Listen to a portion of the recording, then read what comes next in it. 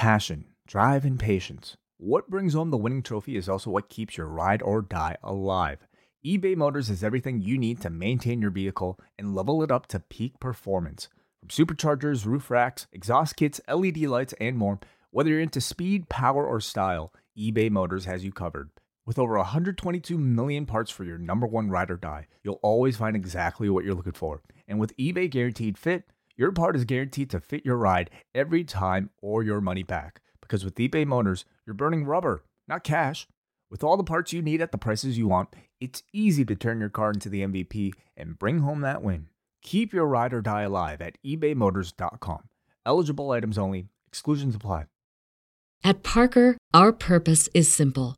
We want to make the world a better place by working more efficiently, by using more sustainable practices, by developing better technologies. We keep moving forward. With each new idea, innovation, and partnership, we're one step closer to fulfilling our purpose every single day. To find out more, visit parker.com/purpose. Parker, engineering your success. When it's time to begin, it's on the Rewind Around with John Pollock and Waiting. The A-Team that makes sense of these things we see in the ring every week on TV. It's Rewind Around for Monday night. Download it Tuesday morning from the Post Wrestling site. It's Rewind Around for Monday night on USA Now on the John and Wade Take the Mic. Hello, welcome to Rewind Raw. It's John Pollock and Waiting. How are you? Terrible. Oh. I'm not doing great either. How am I supposed to feel? I just saw a grown woman lose her mind on national TV. We don't know her whereabouts. I hope she's doing all right. I mean, it's been led up to by years of an older man losing his mind off of television, and thus it is cast upon all of us. So there's that. There's that to discuss. I had a first tonight because midway through Raw, my body just turned on me. I have just been attacked by allergies. I think I am literally allergic to Raw. Damn. Wow. Just in the middle of the show, eh? Right in the middle of this show. I could barely keep going. Was there a specific match? No way. It was the totality of this entire experiment called the show that we do every week, just compounding itself. And my body is physically rejecting this show on Monday nights. I'm really sorry to hear that. I mean, maybe you should see a doctor about this. I would love to see a medical professional and ask them if this is healthy to be doing this on Monday night for 3 hours. They might suggest no. They might say, you know what? Legitimately probably not good. Like, for our physical well-being to be watching 3 hours of this and then sitting down and talking about it for another 2. Maybe there are some secret raw antibodies out there. Or vaccine, hopefully. Well, how are you otherwise? Fine. You know what? I just talked to you earlier today, so I imagine you've been fine. Yes, of course. Yeah, I mean, not much time has happened between now and earlier this afternoon when you and I recorded a bonus post show for all of our Post Wrestling Cafe patrons for New Japan Pro Wrestling's Dominion show, featuring a very big event. New champion. New IWGP World Heavyweight Champion. Only the third in history, John, was crowned today. Yes, the spiritual successor to Lily, Shingo Takagi. Two people that occupy the same industry. Shingo Takagi, the new IWGP World Heavyweight Champion, crowned at today's Dominion card. So Wei and I have about a 45-minute show going through all of the news and matches from Dominion. So you can check that out if you are a member of the Post Wrestling Cafe. It's still relatively early in the month, so a great time to join the Post Wrestling Cafe for our bonus shows, for our live shows. It's a great time to be part of the Post Wrestling Cafe. And that extends all week, Mr. Ting, because we're going to be back later this week. We're going to have the Ask Away mailbag show. It is the much hyped return of MCU Later, as Wei Ting and W.H. Park are going to be spending multiple weeks talking about the man himself, Sen Shi. Oh, yes, Loki. That is correct. Yeah, we are pivoting to discussing not the wrestler. We'll try to fit in some Loki discussion in there, I'm sure, but we're also... Are you aware, if they had done that NXT season this year, okay, if they were still doing it now, you realize it would have been Loki that would be feuding with Lily now. He would 100% be the male equivalent of Shayna Baszler in that role as Kaval. No, it would be Lily stepping on Loki's head to close Raw. Like it would be. They would said, "What you doing?" I don't know. Think they would make like a giant CGI Lily, like, and they would shoot it in front of a green screen to step on a tiny Kaval Loki's head. And that'd be amazing, actually. But we're not here to talk about that on MCU later. I've officially confused everyone to what you're doing on Thursday. No, WH and I will be talking about the latest MCU series on Disney+. It's been a while since I've had a chance to speak one-on-one with WH, so I look forward to catching up with him and maybe catching up a bit on all the MCU news that's been happening over the past few weeks. So that'll be released on Thursday. Brand new time, Thursday, for all Post Wrestling Cafe patrons. Yeah, it's a special on Thursday at the cafe with Ask Away and MCU later. We're also going to have a new British Wrestling Experience out with Martin and Benno. This weekend, we've got coverage of UFC 263, and I'm going to do a preview show on Friday with Phil and Eric Marcotte, and then that will tee up our post show Saturday Night Live right after UFC 263.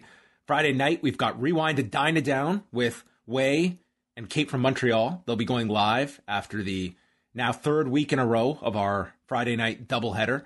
And then Sunday, it is going to be Braden and Davey with the Takeover in Your House post show. And a big announcement, Way, a new show coming to the world of post wrestling.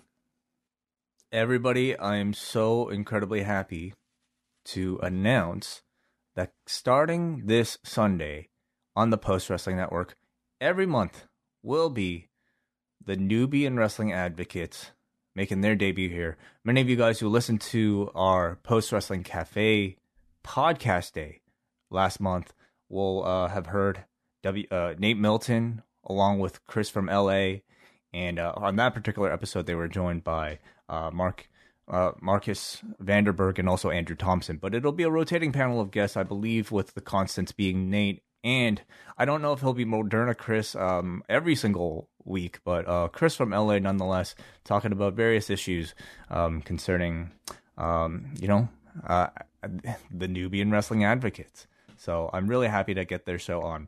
Unfortunately, this does mean that we are going to be putting the rest of the Rocky Maivia Picture Show series temporarily on the shelf. I think occasionally Nate might bring that back to complete the series at some point, because Dwayne Johnson will never stop making movies.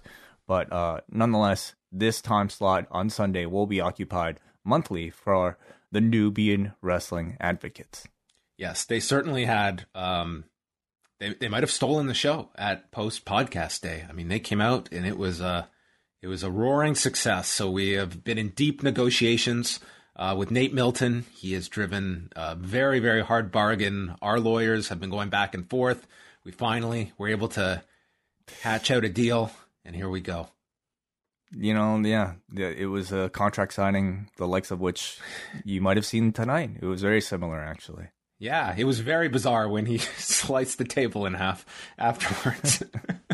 Started talking about webs, like kings and making webs and shit. Yeah, it was weird. The whole schedule is up at postwrestling.com, so lots of great stuff coming up this week. And again, you can check out the Dominion Post Show. That is up now for all Cafe members. Let's move on. We're not going to chat about too much news because I do want to talk a bit about the... first of all, did you see the Bret Hart A&E special? Did, yes. Yes, I did. Okay, we'll get to that. Did you see Floyd Mayweather Jr. and Logan Paul on Sunday? Yes, I did. Oh, boy. I did watch it. You sat through. At what round were you shaking your head? Oh, I don't know if it was more of a... It wasn't so much of a shaking of the head as much as like just kind of more of an apathetic glare, at just. I don't even know what I was expecting, to be honest. Like, I've seen these sort of Floyd stunt fights, and I don't even know if you even call them fights as much as, like, I don't know, practice. Like, what would you call it? I mean, making money is what an expensive exhibition. It's him counting all the zeros in his head is what it is. It's making a ton of money, and it is a whole night of oxygen inserted into the Logan Paul experiment that will now grow into a larger organism that is going to continue in this space along with his brother. Sure, I suppose so. You're right. Yeah, it's a fire that just, doesn't seem to stop, this Paul brothers thing. What did you watch the fight? I didn't watch the fight. Oh, okay. No. Well, yeah, I know. I mean, it wasn't much to speak of. I think most were all in agreement. Like, it was it was a dull, like, what was sold was this is just going to be a spectacle. And I don't think it really delivered on that front. But it is, at the same time, I think for Logan Paul, it's great for him. He lasts 8 rounds. He comes out of this with the ability to, like, for this character, he can now brag forever that he lasted 8 rounds with Floyd Mayweather, however serious you want to take that. And it's only going to continue to help him flourish. So I think for the Paul brothers, it's great. I really feel like I just saw an execution, like 8 rounds of a business deal, of a business agreement to take place, that allows both men to just walk out laughing at everybody who decided to actually pay for this thing. I didn't feel like what we saw was in any way sport. It was, I don't even know if it's spectacle. I don't even think it is. So did you come to that conclusion before or after they put up the graphic highlighting Floyd Mayweather's past exhibitions, including the Big Show? Yeah. I mean, that at that point it was par for the course. Like, the commentators, Morrow was among them. They were all like pretty much like laughing throughout the whole thing, and I think they all understood what this was. Yeah, I mean, it's more. Like, it's on Showtime now. So, I mean, they have clearly... I mean, this is ultimately not going to be judged by what people's takeaway last night was. It's going to be judged based upon what the final number is for this pay-per-view. And I guess further to that point, you'll still get... If it's a great number, if it's huge, you're going to have the discussion that, well, it was so awful, no one's going to buy another fight. And I'm not going to be going out on that limb to say that no one's going to buy another Logan Paul fight, which there will be another one. And if it's a really dismal number or disappointing one, I mean, then you can say, I think there would be a lot more people that were in my camp that I'm open-minded to this stuff. Like, anything, like, I understand what the industry is, but this one for me, it didn't grab like my morbid curiosity to even see it. Like the Triller event from a few months back, that I knew what that was going in, and I had a genuine curiosity to watch it and see this spectacle. And This one did not have that for me. But I don't know if I'm in the minority or if there were a lot. Like, among a lot of boxing people, it seemed to be like this was, like, you always have in these spectacles that 1% chance of Logan Paul landing something. There wasn't even that in this. But I guess your hope was, or your estimate was, I don't think this guy's even going to last. There was nothing competitive about this. And given the bar was so low, that's what Logan Paul kind of set to, and he achieves that by just lasting 8 rounds with this guy. And there's going to be demand to see him again because of the character he plays, and that the Paul brothers are able to spark that emotion in people that has worked thus far, and we'll see if it continues here. Sure, yeah. Anyway, well, we're giving way too much oxygen to this. Well, let us move on then to a few other notes. So on Monday, it was confirmed. A sad final update. In addition to our ongoing technical issues, we've lost access to the ratings we'd been able to provide on ShowBuzzDaily.com. Therefore, we're sorry to say that the site is officially done. That from the pair of Mitches at ShowBuzz Daily, ending the site, a tombstone placed on top of ShowBuzzDaily.com. And that's the end. And it is very interesting to look at this, that initially their explanation was limited to technical issues, and now adding to the fact that they had lost the access to the ratings, the blood of this website. And I mean, that seems odd that it would be both of those things happening together. And I think as soon as they didn't immediately start a new site, I think that told you, like, the technical issues, they can only go so far. This is not some giant site. It's data. And once that data was cut off, they're just like, fuck this.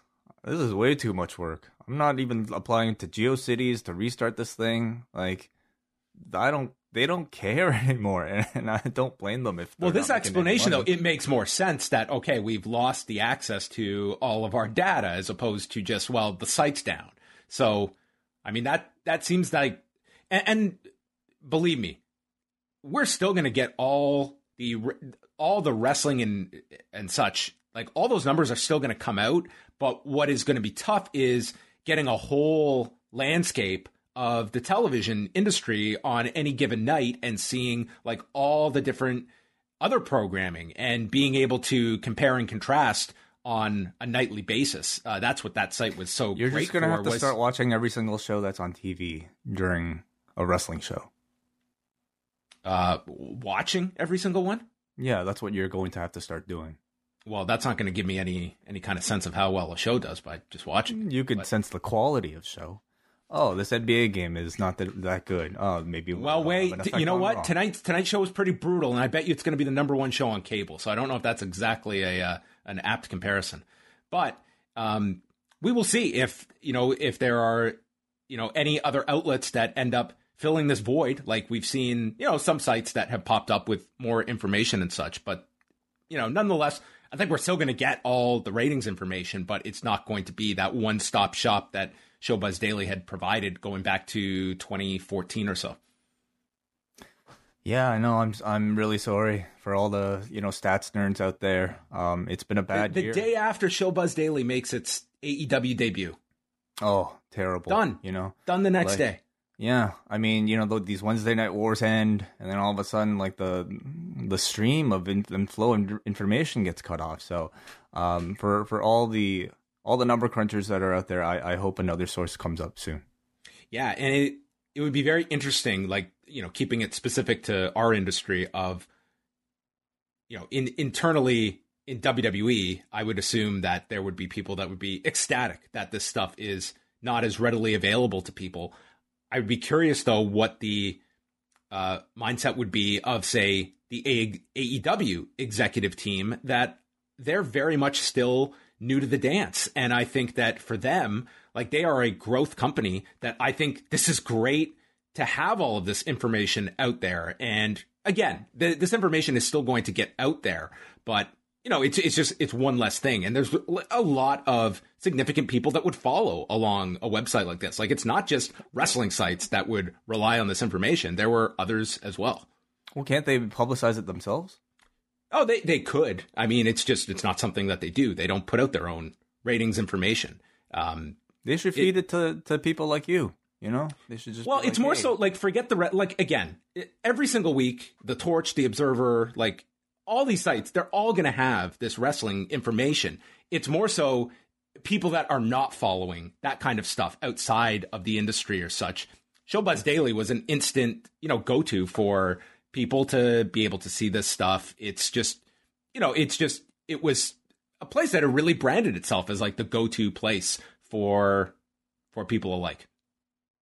Yeah, there you go. I know. It's like losing a physical place. It's like this hangout, this like bar we all used to go to has suddenly, on a Thursday, we'd all just like gather here at 3:00, for drinks, and now it's a condo is being put over top of it, and there's no sense of reopening anywhere. So yeah, pour one out, everybody, for Showbuzz.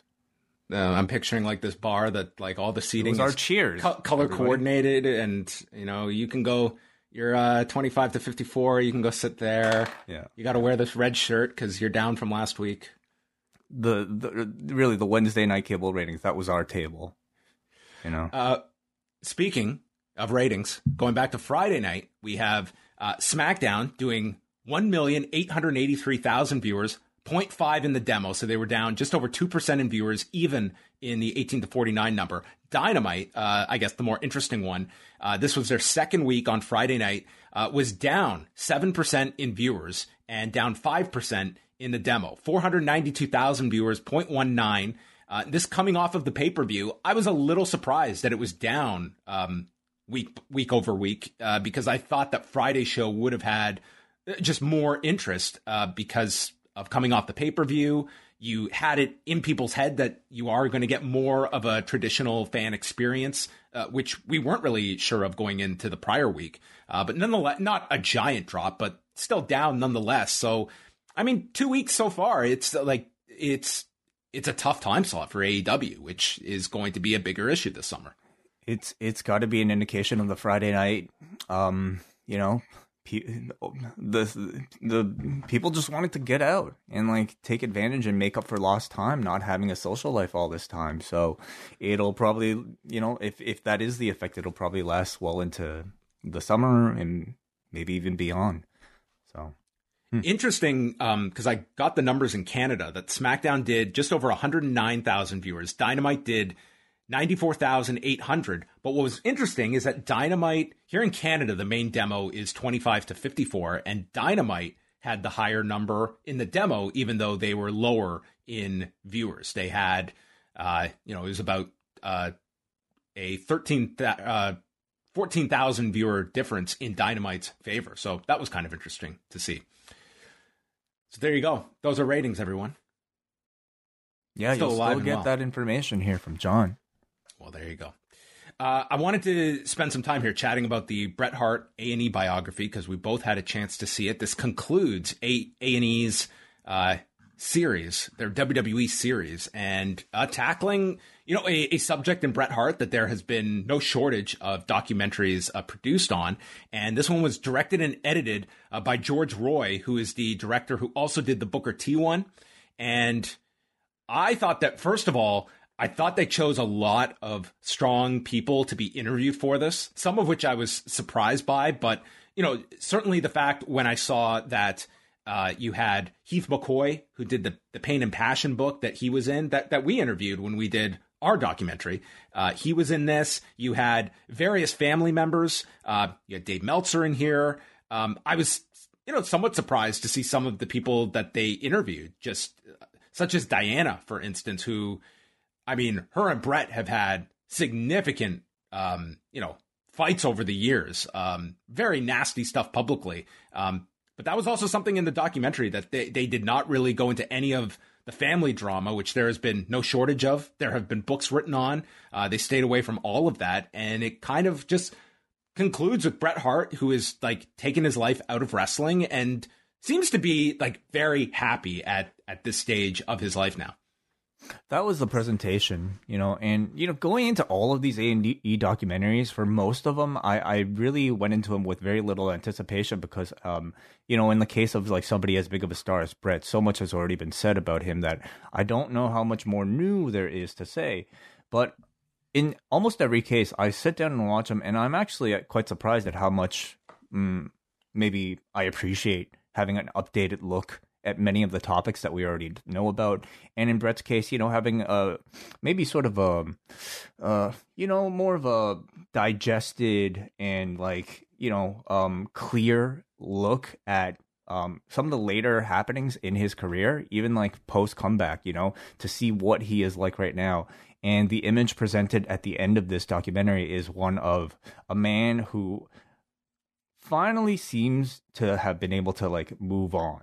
And has been able to find more to life beyond just Montreal or even caring about his own legacy. And maybe that's not the case in real life, but the way it was presented felt like here's a guy who has achieved maybe the greatest thing you can achieve beyond, being a successful wrestler. Like he's surrounded with grandchildren and children and like a beautiful wife, like that to me was like a wonderful like moment to see my childhood hero kind of like ride off in the sunset with, a picturesque ending. Yeah, it was going to be interesting to watch. You knew this one would tackle Montreal, and it certainly did. I would say it was maybe the most, sizable portion that they dedicated to. They did pace this pretty well. Like, there's so much, even in a 2-hour format, there's so much that you can cover with Bret Hart. But I thought they did a pretty good job with the pacing of it and trying to hit on the key parts. Like, there's always going to be stuff that's left out because that's impossible to do in 2 hours with commercials. But with Montreal, I mean, if there has been one consistent throughout this, and this should come as no surprise, but it's so obvious in all of these, is that the WWE is not going to come under scrutiny for all of this. Like in times when where you could challenge them or look at things from that perspective, I think you're just not going to get that kind of reflection. And when you have a Vince McMahon that is still maintaining the fact that this guy could have shown up the night after the Survivor Series, it's almost at this point where there are people that are just going to accept that as fact, despite all the facts that are out there, and that you do have the people on here that can very much outline everything beat by beat, including Bret, including a Meltzer, including a Heath McCoy, including a Ross Hart that's in there as well. I was curious to hear like Vince's... So why couldn't he have shown up the next night? For Bret, so for those that are not familiar with like the specifics of it, is that Bret was still under contract with the WWF, and he was going to be for several more weeks after agreeing to the deal with WCW, and to the point that Bischoff had even extended because originally Bret was still going to work that December pay-per-view, which would have been December the 7th, and Bischoff extended it so he could have stayed till December the 7th. This was not a case of Bret was like Jeff Jarrett at that No Mercy pay-per-view, where it was, this is your last night in the company. We have to get the IC title off of you because you could show up on Nitro the next night. Jarrett could do that because he was legitimately done with his contract and was free to go the next day. His contract had expired. With Bret, he was still under contract with the company, and even on top of that, you had, the precedent of like the legal issues that WCW and WWE had. Like, there was no way WCW was going to put that championship on their air. And for the other paranoia of, well, Bischoff could go on Nitro tomorrow night and announce that we have the WWF champion. The fact is, Bret was committed to WCW. The window to shut that deal was November the 1st. So that's, at that point, the deal's done. And November 3rd comes and goes. Bischoff had that opportunity that night to go out on Nitro right before the Survivor Series. He could have really fucked WWF and said, we've got your champion. Nothing of the sort happened. And even after Montreal, Bret doesn't appear on Nitro until well into December because he contractually couldn't. And that's even after, like, the contract realistically was broken. When they did the screw job, like, that was a breach of contract given what the language was in the deal. So, I mean, it's something that I think a lot of people will just take that at face value. The facts just don't add up to that being any kind of a possibility that Bret could have shown up the next night, and he didn't. And the fact was that had Bischoff wanted to go out there and proclaim, we've got your champion, he had that opportunity and did not do it. Everyone was of the understanding Bret was going to finish up with the company for several more weeks after Montreal. Yeah. I guess I don't know if this particular documentary would have been the place to like get into the weeds of stuff like that. But as far as like what Vince thinks at this point, I also wonder how much of an answer he really gave for so much of it. It felt like the Vince interview was to cover every single one of these things that he appeared on, and I would assume for the Montreal answer, I mean, that just seems to be his line, that he just gives. Yeah, I mean, you also have they really do focus on the relationship between Bret and Vince in this. And you have that line from Bret that I would have jumped in front of a train for Vince McMahon. And this is when they're going over like the 96 period when he gets the offer from WCW, and it's for significantly more than what WWF can offer. But what WWF can offer is a 20-year contract that we'll sign you for 20 years. And Bret was happy with that. He was going to take so much less money. And again, like when you just look at it, I just think the way the facts present themselves, it's like, here's a guy that gave up so much more money to stay with WWF. And it just seems, got essentially, I think once you see so much of this, you can understand why Bret, I think, took this very, very hard. It was more than just simply like a business deal gone wrong. It was really just such a betrayal for someone that, he held in high esteem. And you could argue that Vince McMahon is not someone you probably should have held in that kind of father figure role. Like, at the end of the day, this is Vince McMahon, who 10 years earlier, when he had bought Stampede Wrestling, I mean, he reneged on that deal with Stu Hart. So, I mean, there was kind of a precedent here that, I mean, he had a very close relationship with Vince McMahon, and maybe had his blinders on to a degree to think that, he would be above such an act that Vince McMahon would commit upon him. I definitely think if you watch any of the documentaries that have covered the topic, I would say, maybe I'm biased because, I mean, I grew up a Bret fan, but I would assume most people watching these things are Bret fans, and they're going to side with the protagonist in most cases. I do think, you'll have a lot of people, actually, who do side with Vince and can understand Vince's perspective. But ultimately, I think the role of a documentary is to try to lay out the facts and let the audience choose for themselves. And I think in the given amount of time, this documentary covered Montreal, like, pretty fair. I think they gave us all the updated information regarding it, including like the whole setup prior to it, the nugget of information that we received, I think, not too long ago with, Shawn telling Bret that he wouldn't do the same for him, that type of thing. That was mentioned again here in something like this. The creative control was added in there. And Bret, this part was where he said the home country thing. He almost saved it as sort of like a last part, like a part that wasn't as important as the rest. But Bret was saying, like, on top of it all, you wanted me to do it in Montreal, I wasn't going to do. Like, he was almost saving that as like a bit of a bonus. But we got clips from Wrestling with Shadows. Like, again, the way I judge these isn't necessarily by whether or not I found it novel or I learned anything, but more so, how would a brand new fan who doesn't know a whole lot about Bret Hart, who just watched Shayna Baszler and Lily and somehow has to dive into this level of seriousness attached to this industry?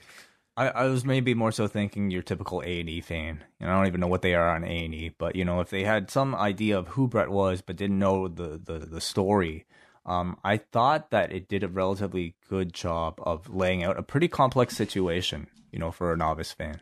I would certainly say, like, with like the full rundown of like Montreal, I think it is best served for a newsletter or a book where you can really go through. It doesn't really lend itself to something like this. I mean, like, you could see where certain interview subjects, you could imagine, could probably speak at length about this and are going to get edited down and quickly. And it's what is the most succinct way to tell a complex story. And sometimes you're going to get certain aspects that are just not going to make it in. They're not going to dedicate that amount of time to an interview subject.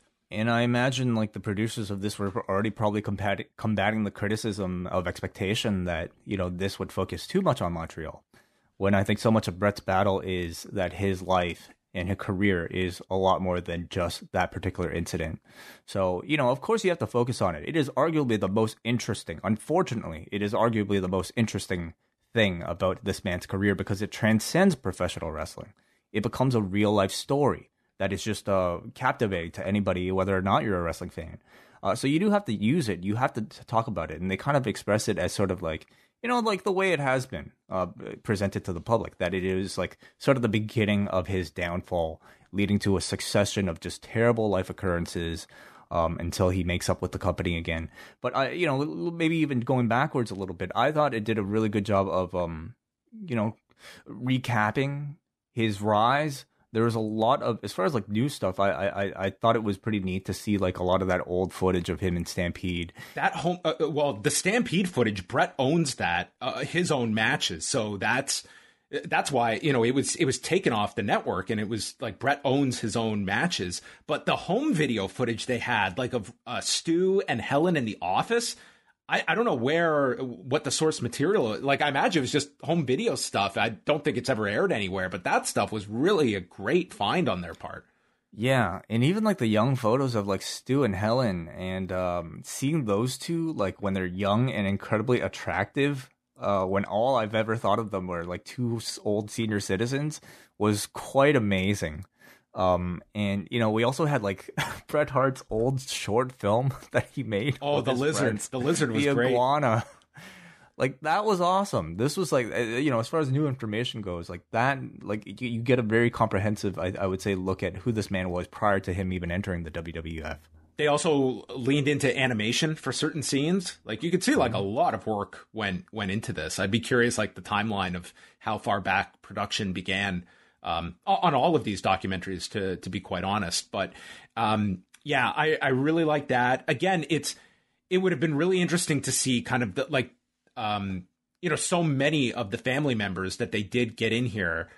His ex-wife was featured pretty prominently as well. Julie, she was in this as well. I thought it was really nice to hear that, like, Brett and Julie, the fact that, you could see like these two still have a lot of admiration for one another, and, their, divorces are never easy, but it was, I think both with the absence of, or at least the extended amount of time now since they've been divorced, like, I thought it was really nice that she could be in this, and they were both like very complimentary of one another. Brett mentions the fact he was unfaithful, and he is brutally honest about that fact in his book, of what life on the road was like for Bret Hart throughout a significant portion of his career as he's touring all over the world. But I thought they found like a lot of interest. I would have loved to have heard more of Ross, because he is like the unofficial family historian.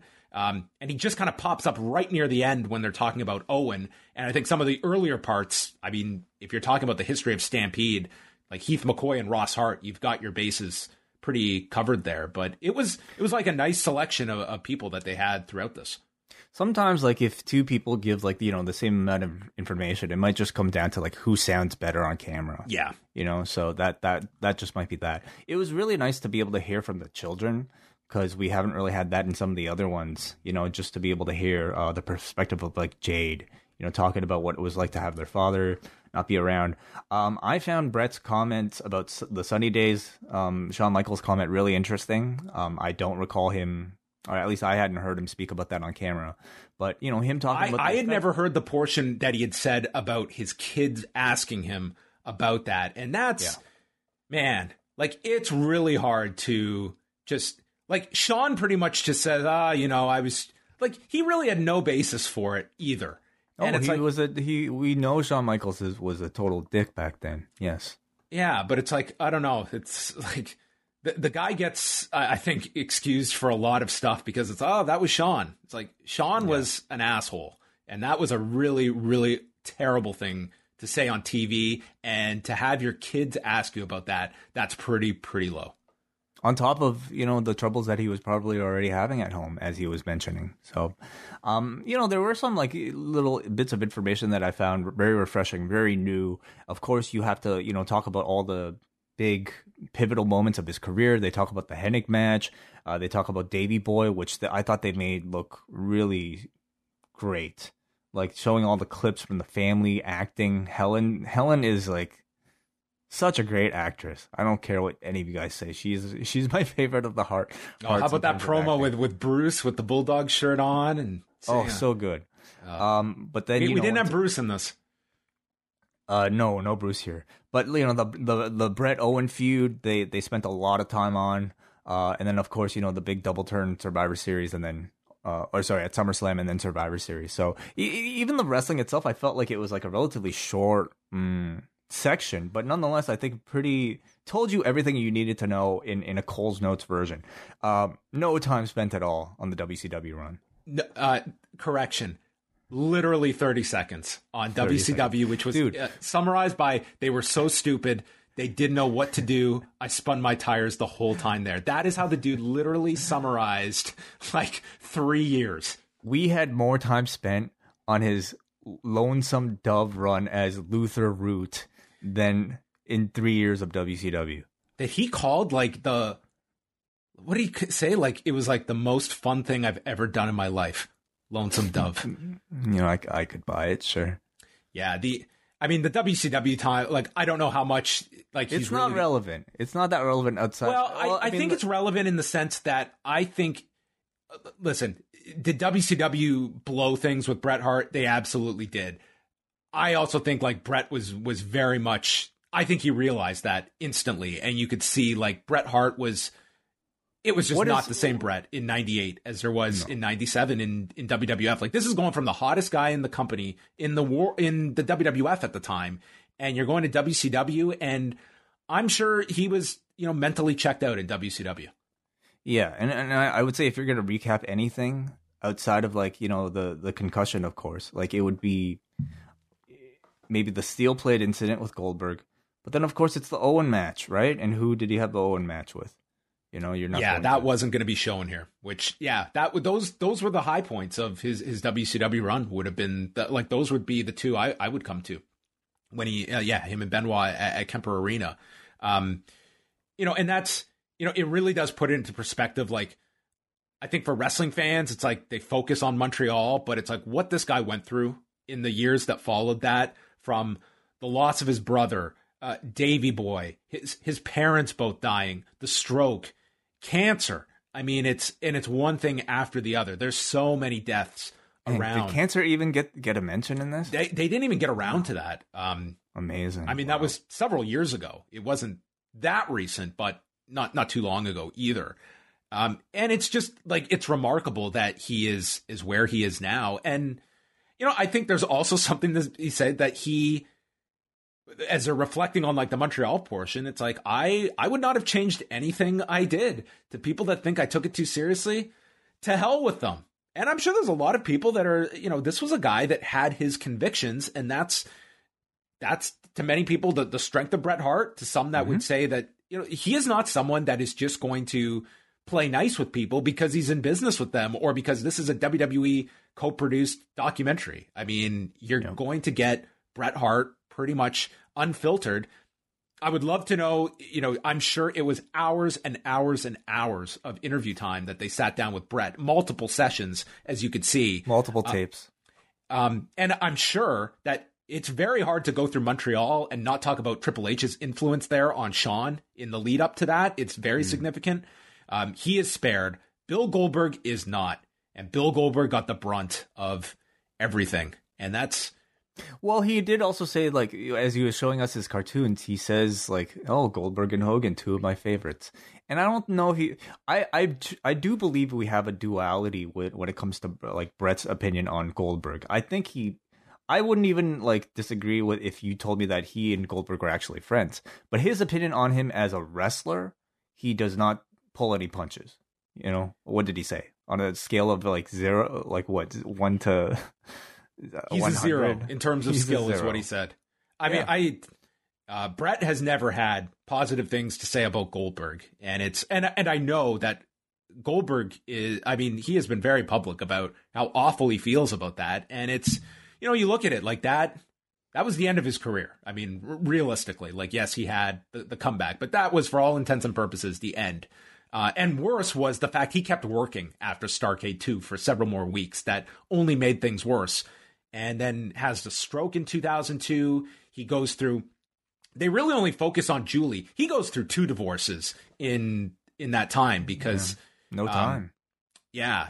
And, he talks about the fact he just wanted to be alone and noted the fact that it was a constant downer always being asked about Montreal. And I totally understand that from his perspective that I do not like Bret is one of those people that I'm sure has envisioned like how the stories will be written when he's no longer around. And I don't think he wants Montreal to be the first or second paragraph of his story. I think he looks at that. I think he understands the enormity of that match, but I do not think he wants that to be the match people. And that event is what is first and foremost associated with him. And I completely get that. Oh my God, a guy who took so much pride in his work to have it all overshadowed by something that was done to him and that he had no control over, like arguably the most embarrassing moment of his career. Of course it's a terrible thing. And then it's just really the comeback stuff in 2010, making up with Shawn, the WrestleMania 26 match that he acknowledges was not my best match, but it was fun. And then meeting Stephanie, his current wife. And it was a really nice closing scene because throughout the documentary we saw the sit-down interview with Jade, but this was the first time we heard from the other kids. And now he's a grandfather, and they kind of had everybody just out there playing street hockey. So it was like a nice, feel-good end to the documentary. Yeah, it really did feel like it was like a way for a fan to, maybe see the like their childhood favorite character off in a way that I thought was even better than WrestleMania, which just felt so artificial. And I mean, the match was bad. So getting this sort of update and not having Bret sort of be your cranky old, person complaining about like Tom McGee being a terrible wrestler or something as like a lasting image was really nice. I enjoyed overall this documentary. We didn't get the shot though of Bruce standing on top of Vince McMahon at WrestleMania. Oh, they cut that cowboy boots. Yeah. No, Vince didn't comment about that. No.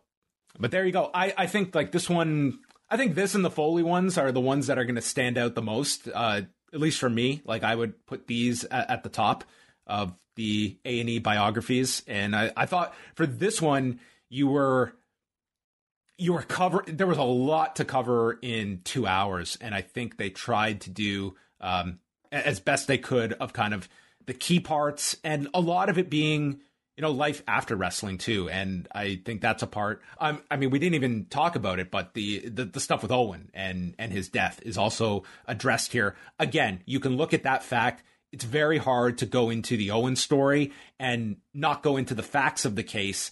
And I mean, nothing about the lawsuit, nothing about the company suing Martha. Like, well, obviously, again, that's the Owen biography. Not the Bret biography. Oh, right? Bret was involved in that. Bret was part of that lawsuit. I mean, but in a 90-minute Bret Hart documentary, I don't know if they would have had time for all that. You can certainly make that argument, but again, it follows the theme that like that was not going to be part of this, regardless of time. If they had 5 extra minutes, they weren't going to be inserting stuff about the lawsuit. They wouldn't do an Owen Hart A&E biography. They wouldn't, but I mean Bret was very much part of that. So, I mean, there was, and the whole family fallout. I mean, that really goes to like just the incredible amount of like family drama that played out in public that Bret was all over. And like the kids, it was really, really contentious, all of that stuff. And it was playing out in public. It was very sad to see in all of that, but they really just limited it to his passing and then the scene with Bret at the cemetery as well. So, there you go. Any other closing thoughts on the Bret doc? No, not so much. I mean, I wasn't really high on this A&E series overall when it started. I thought the Austin one was okay, was fine, but like felt a little superficial to me. And then you got to the Piper one, which I was not a fan of, and then the Savage one, which I was really not a fan of. And then some of the other ones are somewhat forgettable, but I thought it ended pretty strong with the Foley and Bret one. So, and even the Shawn one I thought was pretty good too. If they did another run of these, like with people that are ingrained with WWE, I mean, I could certainly see like a Jerry Lawler one. I could see I guess you could do a Triple H one. They've gone through a lot of these. Anybody. Well, I mean, it's, who has like that kind of mass appeal as well, I think is what you're Undertaker, but they're coming off of the last ride that. But, again, this is for a different audience, right? So, I don't know. Take your pick. Like, maybe they'll do another Andre one. Maybe they'll do probably not a Hulk Hogan. No, I think if they were going to do Hogan, he would have been in this batch, I would think. Jared suggests Eddie Guerrero. That would be interesting. Yeah. Rock, Andrew says, of course. So, Cena? Yeah. Yeah. I don't know. It's we'll see if they get another round of these, if they're, what is there the interest for them. The numbers were they were good for A&E standards. So there you go, everybody. Let's move on to Raw. We've put it off for long enough. This show, we started it off with a tag team battle royal. We had all the teams out there. Randy Orton and Riddle, Kofi Kingston and Xavier Woods, the Viking Raiders, T-Bar and Mace, and by himself, Lince Dorado, as they explained Grand Metalik is injured.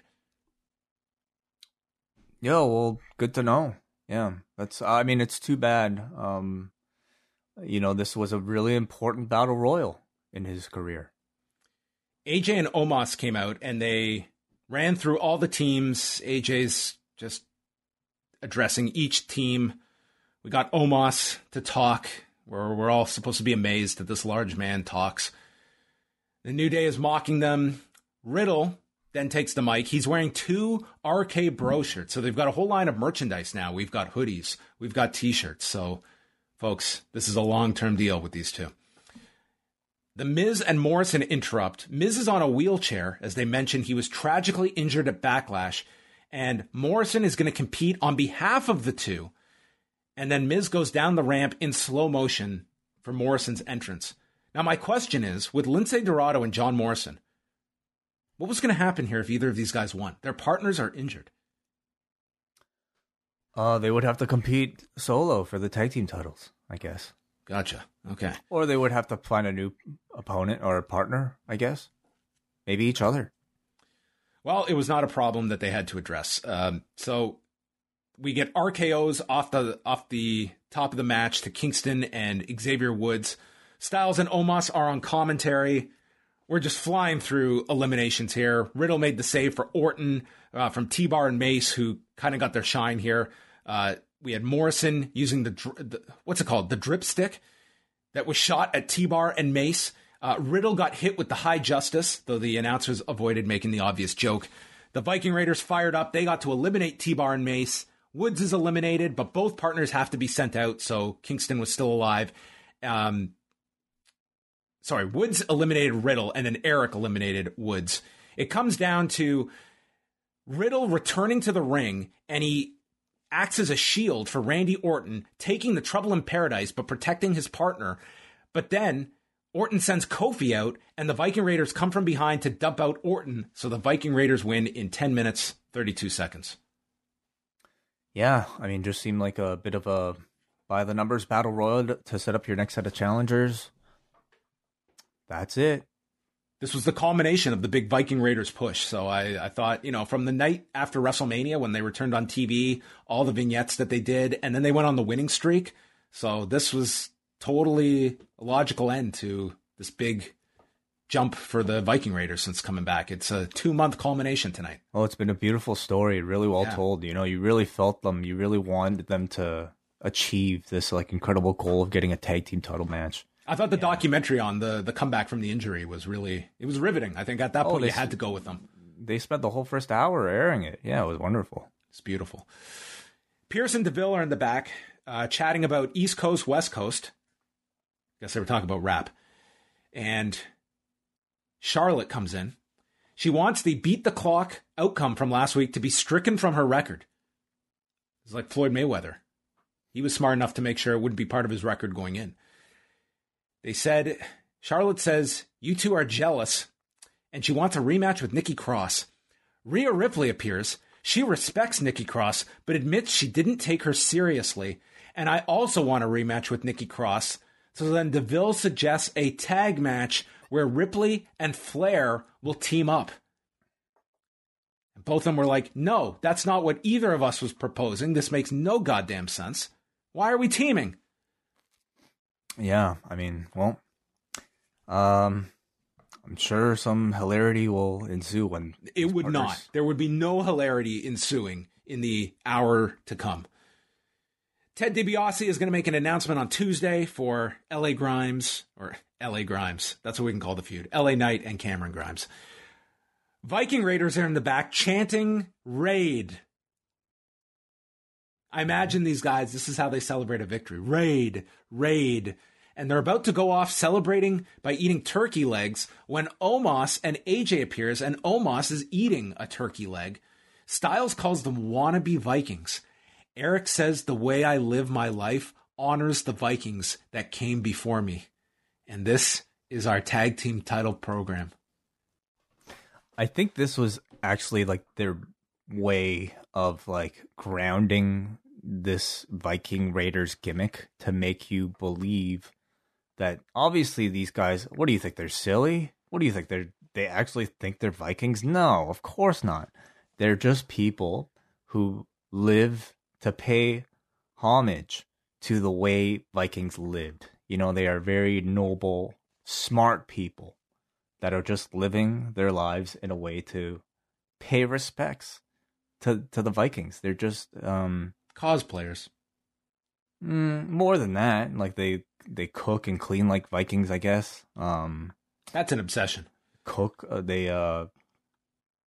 eat. Yeah, what do they eat do? like I guess all the Vikings of. There's no traveling like Vikings, you know. They don't cross too many seas here. Everything aside from travel, they do like Vikings. But the idea was that we've heard nothing from the Viking Raiders this entire time other than raid. Then this was like their last ditch effort at the last second to give you some sort of character depth to who these people are before they challenge for the titles next week. Elias is in the ring. He saw the ghost of war when he looked into Jackson Riker's eyes. And he knows he's a man that went to battle, but he wasn't a man that was going to go to battle for Elias.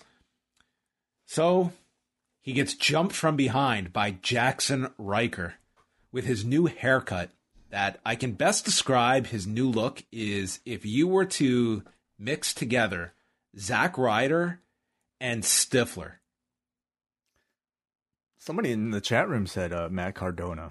Man, I got far more interest in Matt Cardona now than this dude, Riker.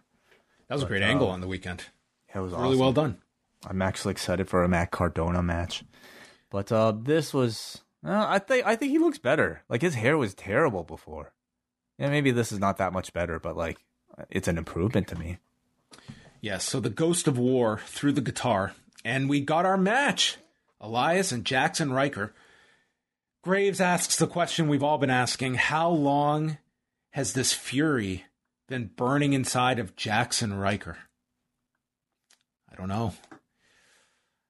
Riker grabs him by the beard, lifts and slams Elias, and this is too much for Elias. He hauls off and gets counted out in 3 minutes and 2 seconds. He went absent without leave. And then we got Jackson Riker's new theme playing in the background. This has to be the most generic piece of music that has ever been played. I mean, I think it would be appropriate because you're talking about Jackson Riker, one of the most generic looking wrestlers that you could imagine in your head. Like he'd be like somebody who you go into Creative Player and you spend way too much time in the tattoo section. You come out with the Jackson Riker. So, well, the highlight of this was as his music is playing, he screamed and this giant wad of spit comes out and just goes all over his beard. It just looked disgusting. Yeah. I mean, obviously it's the military tie-in that like they think is marketable for this guy as a babyface character. Maybe it is, you know, like the crowds are the final say, you know, and whether or not something works. But God, like everything else about him beyond that is just so boring. Like the fact that Aleister Black is gone and this guy is getting a push is just shows like either it's a brilliant marketing move for whatever army thing that they have to do, or it's a terrible. It's a show of lack of taste and talent. So we shall see once the crowds return. That's you're being very open-minded. Drew McIntyre comes out for the contract signing. Pearson DeVille are there, but Lashley doesn't come out. So Drew just keeps chatting and does like the Godfather line about it's time once again for everybody to come aboard the Lashley train, which I think was like the closest in the PG era that they can refer to the hose as. Oh, I thought you meant like the Francis Ford Coppola Godfather. I'm like, did they say that in The Godfather? There was nothing Francis Ford Coppola would attach his name to on this show. I promise you.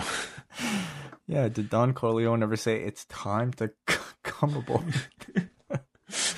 The Lashley train. You're right. Yeah, there was a wrestler named The Godfather. Yeah. So then Drew told the story of Robert the Bruce when he was the King of Scotland. He was a hunted man, and he was hiding inside of a cave when he saw a spider in the cave that tried over and over to cling on to a web. And it kept falling down, but it kept trying, and then it finally latched onto the web. And Robert the Bruce went on to leave that cave, assemble an army, and win Scotland's freedom despite being outnumbered. And he said, I'm going to modernize this phrase. If at first you don't succeed, kick Lashley's ass at Hell in a Cell. Now, before you mock this, okay? I'm not about to mock it. This was an extremely, this was a hell of a story this guy had to convey in this promo. I think Drew, his delivery is very good. I think this would have been very, very challenging for most. I don't think anybody else would have thought about even attempting it. Because I felt like somebody needed to remind him that this was a contract signing and not fucking history class. I'm sure to some people this was great, maybe. Some people actually really loved this. But I was just like, what are you talking about, man? You're here to talk He's about the spider that won't give up. Yeah, he basically said it all to be able to say, if at first you don't succeed, try again. And I just thought it was such a convoluted way of getting there that it just lost me. You don't think Nate Diaz is going to channel this story this week when he's getting ready to fight Leon Edwards? I don't know. Yeah, I would love to see him try. Or try again. Yes. MVP and Lashley appear on the screen. They apologize for being fashionably late. They come out. Lashley says this will be Drew's last chance at the championship as long as I'm champion. Drew accepts this condition with one of his own, that this is made a Hell in a Cell match, which they accept. And they update the contract, complete with initials, and MVP wants the contract notarized. And Drew says, I still feel the effects of the last Hell in a Cell match I was in. You've never been in one, and I'm going to inflict the worst punishment that you've ever felt, and tells Lashley to start praying. Your prayers won't be answered, but you will beg me for mercy, and I will grant you that with one more Claymore. See you in hell. I thought this was a very good promo from Drew. Yeah, if you're grading whether or not somebody was able to convey the words on a page well, if that's the criteria, then I agree with you. But watching the segment and hearing you even recap it, it just feels so wooden. Like in no way would I take this to be any sort of organic, conversation before a match. It just felt like amateur theater, and maybe in Drew's case, a little above amateur. Well, it was a WWE promo, essentially, with a good delivery. I think that's the best you can hope for in these situations. Which takes us backstage to Sarah Schreiber with Nikki Cross, who says, I might not be the prettiest or the most experienced. Huh? Yeah, she's trying to convey her being an underdog because she's not as pretty or as tall. Is that what she said? I thought she said experience. She might have said that too. So she said a bunch of things, yeah. So you have an idea of what type of character they see in her. She's the person who she's Rudy, and that's why they booked her like shit, but had her celebrate like she just won the IWGP World Heavyweight Championship. They book her. This is a character who is celebrating and going on this victory, she's holding a parade basically for running away for 2 minutes and surviving 2 matches like that. And we're supposed to think of her as this great baby face inspiration. Her tenacity and spirit are what will make her a winner. Her only regret is not taking chances. And tonight she has found a partner, and that will be Asuka, to take on Ripley and Charlotte later. Sheamus is ringside. He's got a face shield on. We've got dashing Sheamus. As they explain, he broke his nose last week in the match with Humberto Carrillo. And he cuts a promo before the match about why these two get a shot at my title after breaking me bleeding face. Carrillo is in the ring, and then he leaps on the apron to scare Sheamus. Ricochet then flips off the ropes, and Sheamus is freaking out here. I will say, I think Sheamus is great. I think he's hilarious in this role. He is great. I thought he was like the best. This was actually a very good segment from the match and all of Sheamus on commentary. He was very entertaining on commentary here. So we have the singles match. Sheamus is lamenting the fact that even though I'm hideously disfigured right now, and then refers to Ricochet and Carrillo as juvenile delinquents. Carrillo hits a tope suicida and a missile drop. What is the age difference between Sheamus and Ricochet? I need to know. That would How make old is Sheamus? Oh God, Sheamus is over. Sheamus 40. is 43. He's 43. Okay. Ricochet's what? 30, 33? 32. Okay. That's 11 years. I guess that he would have a case. I guess you would call somebody in a mocking way a juvenile delinquent. 11 years. So the big spot of the match is they get onto the edge, and all of a sudden Ricochet runs at Carrillo, who catches him with a one-man Spanish fly off the apron to the floor, which looked great. And the two get counted out at 5:18, and Sheamus just laughs and laughs and says, "Look at the state of these bloody Muppets," and walks off. I thought this was very good, this whole segment. Yeah, it worked. Did what they needed to do. You would assume build to a 3-way. I'll take it. I'll take what I can get on this show. New Day's in the back, and MVP wants to have a word with Kofi Kingston. He was impressed with his match last week, and he was a fan of Kofi before, even cried when he won the title at WrestleMania. They go way back to Deep South together, and seeing Kofi in the ring with his children is what sparked MVP to want to return to WWE. And asks him, why did Kofi Mania end? And said, I saw a glimpse into why last week. Because you're comfortable being a loser by shaking Drew's hand.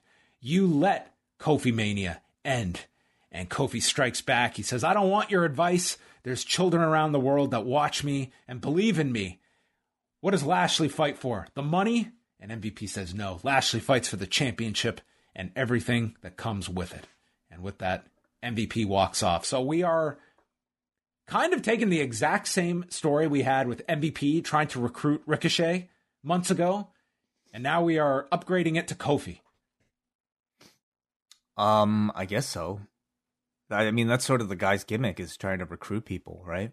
I guess so.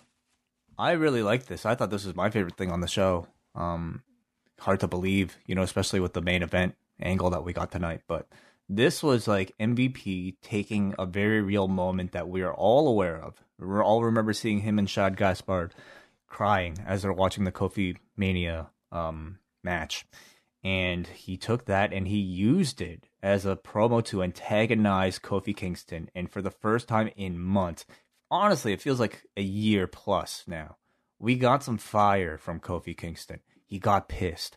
He actually got offended and came back at MVP with the amount of intensity that I think everybody's been waiting for since that Brock Lesnar loss. So I don't know if this will last or if this was just like a one-off segment because they put so much great effort into just doing this one little thing. MVP, that is. But I really would love for them to continue this energy for an actual feud, for Kofi's sake, because it's been a long time since we've had this type of Kofi Kingston.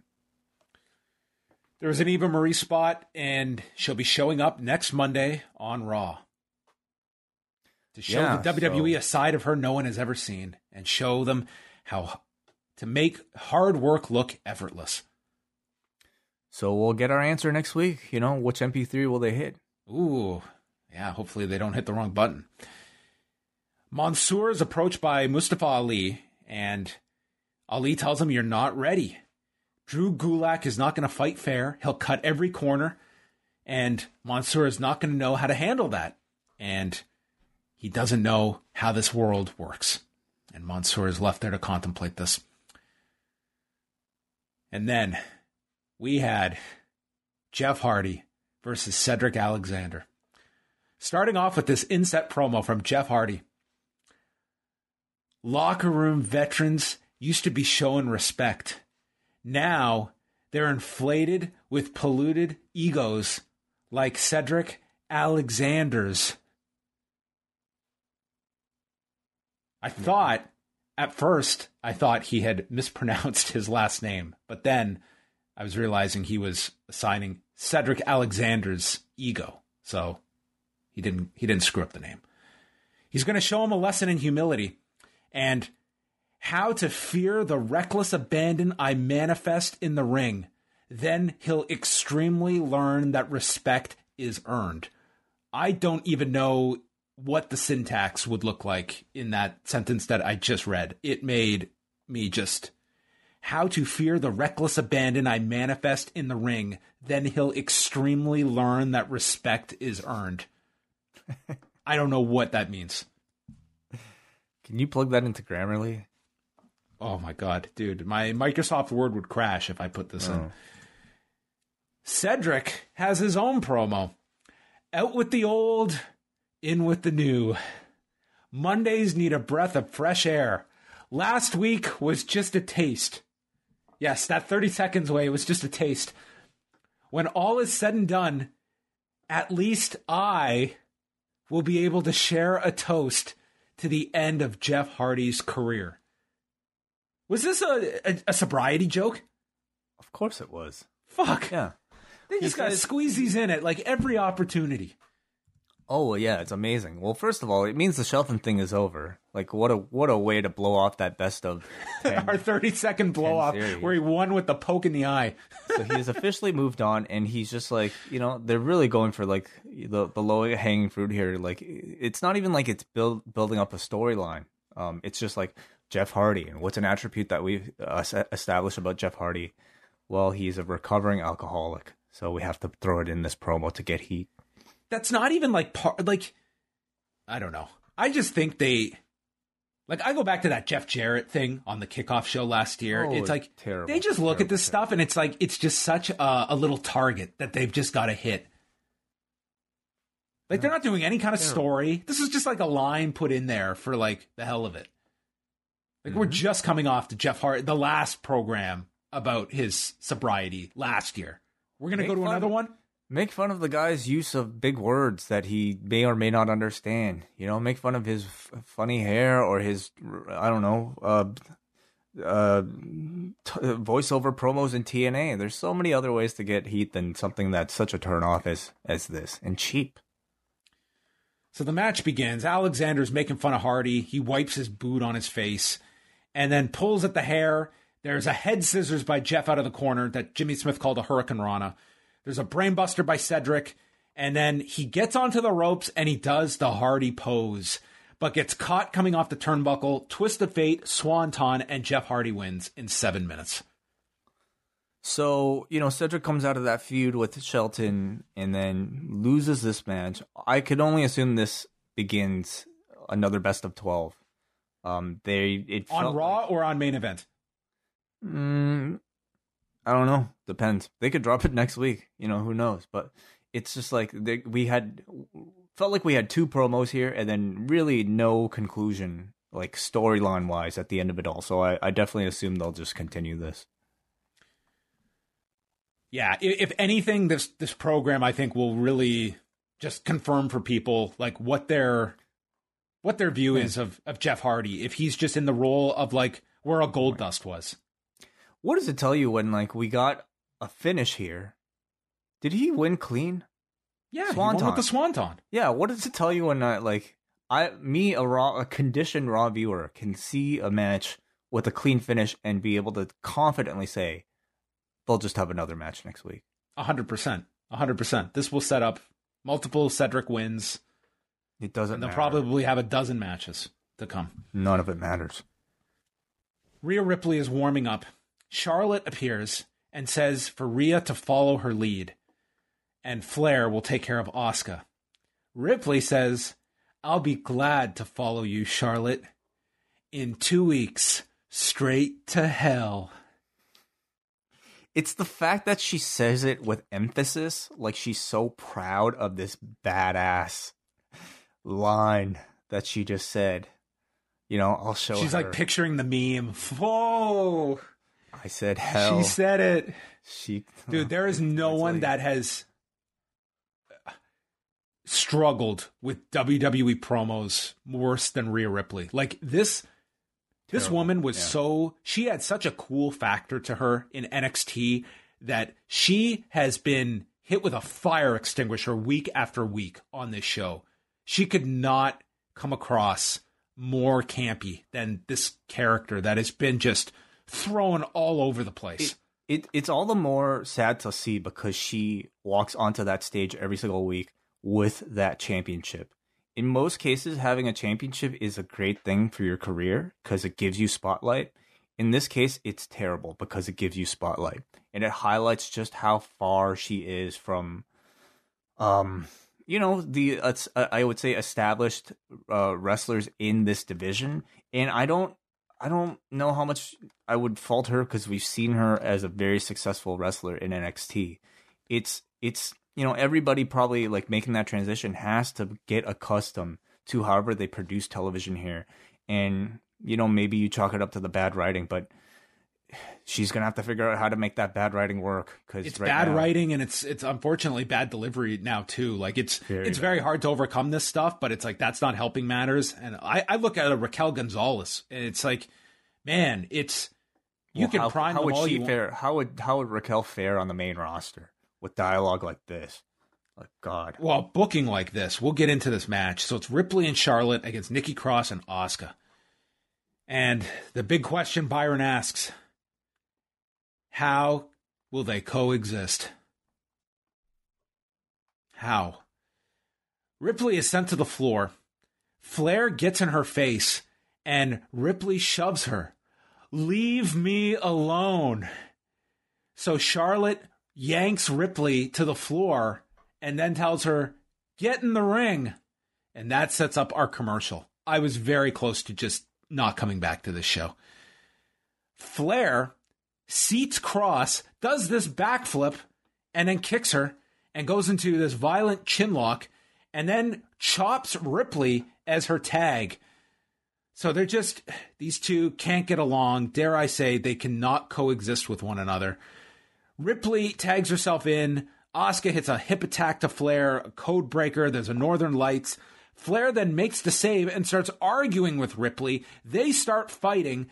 Ripley goes for the riptide on her partner, but Flair rakes Ripley's eyes and then clips her knee, hits the natural selection, allowing Nikki Cross to pin Rhea Ripley in 13:25. Nikki Cross is nowhere near this match at Hell in a Cell. You could not possibly make me care about this match in 2 weeks. I hated this match. I hated this match with such a passion. I hate this feud. If you were to take these two and tell me, how can we reduce these two to absolute nothing on this show? I couldn't come up with the last few weeks, tonight's setup, and this match. I could not come up with worse ideas than this. It's brutal. Absolutely brutal. There's no feud I hate more than this one. It's pretty bad. It's just amazing because, like, I guess in this whole thing, they must have multiple aims of trying to elevate Nikki Cross while at the same time promoting her world heavyweight championship match between these two. And those two things just don't necessarily... They can go together, but I don't think they go together by having the person not having the title match constantly make your champion and challenger look like idiots. So that's the match that they're promoting. It's the funniest when you see the graphic pop up at the end of this. It's not Nikki Cross. It's the two losers who you can't stand. They're gonna have the big match of the pay-per-view. Who aren't even smart enough to like outsmart Nikki Cross in a 2-minute beat the clock challenge or in a situation like this. They're just both incredibly unlikable. Feud's awful. Alexa's getting ready for the playground segment. Mansoor versus Drew Gulak. The announcer said, "We've seen glimpses of Raw's newest superstar." I would say that's pretty accurate. We have seen glimpses of Mansoor on this show. Gulak is now the technical Terminator. Ali is watching in the back. We'll just fast forward here. Mansoor gets hooked with a schoolboy as Gulak grabs the tights, but Mansoor counters and is able to cradle Gulak in 222. So he heeded the warning from Ali and outsmarted Drew Gulak. So he is well on his way to success in this company by beating the technical Terminator. He's listening to Ali, yeah. I actually enjoyed this. I thought this was one of the bright spots of this episode of Raw. And if we have that conversation about Rhea Ripley, and we're able to at least separate perhaps the material from the performer. And in Ripley's case, it's a failure on both fronts. For Mansoor, this is not the strongest material. It's not the strongest character. He's kind of your, stereotypical like rookie here, trying to just smile and try to get the big wins. But I think he does it really well from the glimpses that we've seen. He shows that he has a confidence and knows exactly what role he is here to play. He gives some very excellent facial expressions, good selling while he's in the submission holds. I think, his strength will be in his ability to adapt whatever material he's given to the best of his ability. So it's not a great role, but I think it's a start, and I definitely want to see more of him. Riddle is handed the key, so he's allowed to speak, and he just mentioned Burger King here to Randy Orton, wants to be road buddies with him, and asks Randy what is his favorite place to eat at. He hands back the key, and the key is thrown in the trash can. So yeah. Riddle is muted. The key thing. Yeah, that's cute. Riddle and Kofi Kingston. Orton did not come out at the beginning. However, once Xavier Woods started playing the trombone, Orton had enough of this bullshit, and he came out and went after Woods, but got hit with a baseball slide from Kofi, and then recovered and dumped Woods onto the desk as Kofi launched off the top of the trust fall onto Riddle and Orton. We come back from the break. Kingston scales to the top, and he's going for a Hurricane Rana, but this just got all messed up as Riddle just went down seated, but they recovered from this. Riddle is aggressive on the floor. He fist bumps Jimmy Smith, and then as Riddle hits a draping DDT, Orton is saying, "Finish him!" And Riddle sets up for the RKO. He's pounding the canvas, but the RKO gets blocked. He ducks a Trouble in Paradise. Kingston counters, hits it on the second try, and pins Riddle in 12:23. Riddle blew it. So when he said finish him, he meant cover him, not go for the RKO? That's what we're led to believe? I guess he was not clear enough with his instructions. Well, when you say finish him, I'm thinking, I hit my fatality. I hit my big move. Back A, come on. Yeah, so maybe some miscommunication here, but seems to be at least a teasing of some sort of a tension between Orton and Riddle. Shayna Baszler meets with Nia Jax. They argue about Reginald. He's at home recovering after Baszler's attack last week, and Nia calls Baszler out of line. And Jax offers to help her tonight because she knows Alexa. And Baszler doesn't care. "I'm not intimidated by a stupid doll, and I don't need your help." And she walks off. Before we get into this Gong Show, I'm going to say, in terms of playing like the bully in the movie I would have rented when I was 12 years old, Shayna Baszler plays this bully role like perfect. No, I can't. I can't give. She's a cartoon character. That's what she's being asked to do. I can't give a hint of positivity to this in any way. This is like if Drew and Lashley was amateur theater, this is like something I wouldn't even bring to like a kid's 6-year-old's party. Like, it's so bad. It is so. The acting is bad. The dialogue is bad. The editing is bad. The shooting is bad. Everything is just like, there's no indication that any of this should be even on tape, much less TV. Well, we have Alexa's Playground, which, for those paying attention to our rundown, this was the main event of the show. Baszler comes out to sit with Alexa and Lily, and she knocks over the rocking horse. And Shayna is asked to apologize to Lily. Shayna says that Alexa is more delusional than she looks, and blames Alexa for Reginald's injuries and the reason her and Nia are no longer tag champions. Lily speaks to Alexa, and Alexa informs Shayna it's in her best interest to apologize. So Baszler grabs the doll and apologizes that it's only a stupid doll. Alexa goes to attack, and Baszler steps on Lily and then stomps onto Lily as Alexa watches.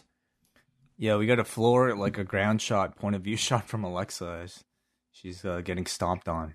So they went through a lot of work for this. Yeah, this was like the reenactment of Ronnie Garvin. The Thunderdome starts to short circuit. Fire erupts from the stage as Baszler runs to the back. And that's where the fun begins. We go into the back. This is just awful. It's all dark. Equipment starts to fall. The doors are locked. She goes into a room, puts the chain on the lock, and then uses furniture to keep the spirits out, and then looks into the mirror. And there's the reflection of Lily. And Raw ends by cutting to black, and the last noise we hear is Shayna-screaming.mp3. With some reverb on it. Absolute garbage. But at the same time, there was a time that we would watch a segment like this, and everyone would be just in an uproar. I'd be like, my God, WWE just did the stupidest thing ever. This happens in such frequency now that I don't even have that in me. It's at a point where this is no longer the outlier. This is the continual pattern of what has been introduced into the show. This is just another angle now. It's a bad show. It's a bad show. We have an awful baseline of which we judge this show every week. And this is par for the course for me. I don't even flinch at this stuff anymore. They've successfully made this show completely stupid, that this stuff just is interwoven. And then you have other people they're just going to praise anything for the sake of praising anything, that they have absolutely no standards of what this show can achieve. So this is what it is. This is just part of, we're going to have tons of this shit this year, just like we had tons of this shit last year. Yeah, sometimes, like, I'm in a mood where I just, like, let go so much that I'm just, like, able to sit back and laugh and actually have fun watching this really campy TV show every single week. For segments like this, like the zombie shit. I was just like, wow, this is so ridiculous. Like, I'm just releasing. I'm just going to let go and just laugh at the idea that somebody is paying millions of dollars for this. And that, that was again the case tonight. People are paying millions and millions of dollars for this. Like, fuck, I thought Bret Hart's Iguana video was probably better than this, but, not that far off. But man, it was just like, I just didn't have the patience tonight. Not after the rest of the really shitty wrestling show. It was just, man, I just think it's like taking Shayna Baszler on top of it all. Like, if it was Reginald in this role, or even if it was like Lana, like, in this role, I wouldn't be so upset. But you have in Shayna Baszler the most legitimate person on that roster. And her role on this wrestling program is not to wrestle. It's to act like a 7-year-old bully who doesn't believe in the Easter Bunny. And on top of that, she has to sell, like, she has to do the Warrior Hogan thing in the mirror. That just, I think this would be amusing. Like, if you're a child and you took a camcorder and you did this on a weekend and you showed your parents. And your parents would be like, wow, that's amazing. You guys did a great job. It's not as cute when it's adults doing it. On $265 million a year. Yeah. I mean, they're probably laughing about it, but it's not that cute for the people watching. But, somebody might have legitimately liked this. We're just two opinions, you and I. There's, I know that there's the sentiment that, someone was going to get pegged to have to do this program. and they look at Shayna Baszler, and it's, how can you pick Shayna Baszler for this? The version of Shayna Baszler that people will pine for, that's never going to happen on this roster. It's never going to happen on Raw. It'll happen when it's too late, and we won't care anymore, because she'll have been through all this. It's like when they tried to make Kurt Angle serious, like having gone through all this other stuff. Raw, bad show. It's bad every week. Yeah, consistently. Yeah. Well, of course, the sky's blue. Should we go to some feedback? I have nothing more to say on Raw. It's just I've squeezed out my energy for this program. Forum.postwrestling.com. All patrons have access to post and leave your feedback for our shows. What did you guys give tonight's edition of Raw? A 2.88. Seems fair. Yeah. Do you want to start, John? Kate writes in, Shingo Takagi became IWGP champion and the Montreal Canadiens advanced after a 4-0 sweep. Sami Zayn was at the game tonight in Montreal. Oh, cool. And they swept them. So he can take credit now for Logan Paul and the Montreal Canadiens. Yeah, good for him. Nothing was going to ruin this day for me, not even Raw, although for some reason it felt like they were trying. Somehow the Alexa Shayna segment was even worse than I thought it was going to be. And believe me, I thought it was going to be terrible. Although everything makes more sense since I figured out that Lily is most likely booking the show. On a more positive note, I feel like Xavier Woods and Kofi Kingston have been giving us some great matches lately. That's not to take anything away from their opponents, and the two of them aren't the focus of any storyline yet, but it still bears mentioning. Are they pulling the plug on RK Bro already? Feels way too early, but these people seem to change their mind very quickly. I don't think so. I think they're going to stick around for a while. The fact that they're putting up merchandise now for them, I think they're definitely going to want to have that run of merch when they go back to the live events. And it's a good act together. I think it's, for Orton, you could argue, is it his best role? I would say for now, it probably is. Coming off that Fiend program, you've completely forgotten about it. There is no stain of that program for Randy Orton like a Seth Rollins had to deal with or countless others. So I think it's a good role for Orton. It's been the most, I think, this character has worked of the Riddle character, having someone to play off of as the straight man. And God knows his tag division needs it. So I think you can do the New Day match with Riddle and Orton at the pay-per-view. You can extend this, I think, for a while. And I think you should. It'll be more impactful if these two end up becoming like the odd couple that actually display, like they get that out of Randy Orton that he actually likes this guy, so that when you do the turn, it's so much more impactful because you actually care about this team rather than just doing it so quickly. We got a Carl who says, do you think in July when the fans return to arenas that the creative team will at least try to put a compelling show together? I mean, that's been the most frustrating thing when watching the show. It's not the performers, it's the complete lack of uninspiring content. There's been one great Raw in the last 12 months, in my opinion, and that was the main event when Drew beat Orton for the title. That was last November. Yeah, it'll be completely different. We're going to go back to the Emmy Award-winning Raw Monday. You're not going to get like the pre-taped stuff that you saw tonight, but you're still going to get fireworks exploding in the middle of a match, because of a demon. You'll get stuff in that, like the whole Alexa thing. This like in the Orton match was in front of a crowd when she started bleeding out of the Jack in the Box, and they ended the match like that. So you'll still get shit like that.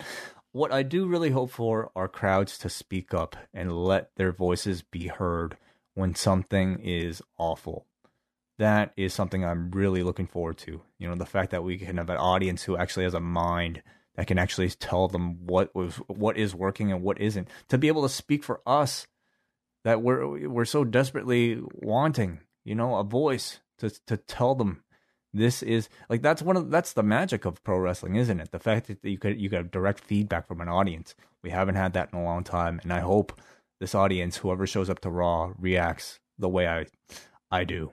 And how that's met as well after having this last year plus where that has not been a problem. And suddenly you have that factor that's introduced into your live shows again. Like how the company responds to that.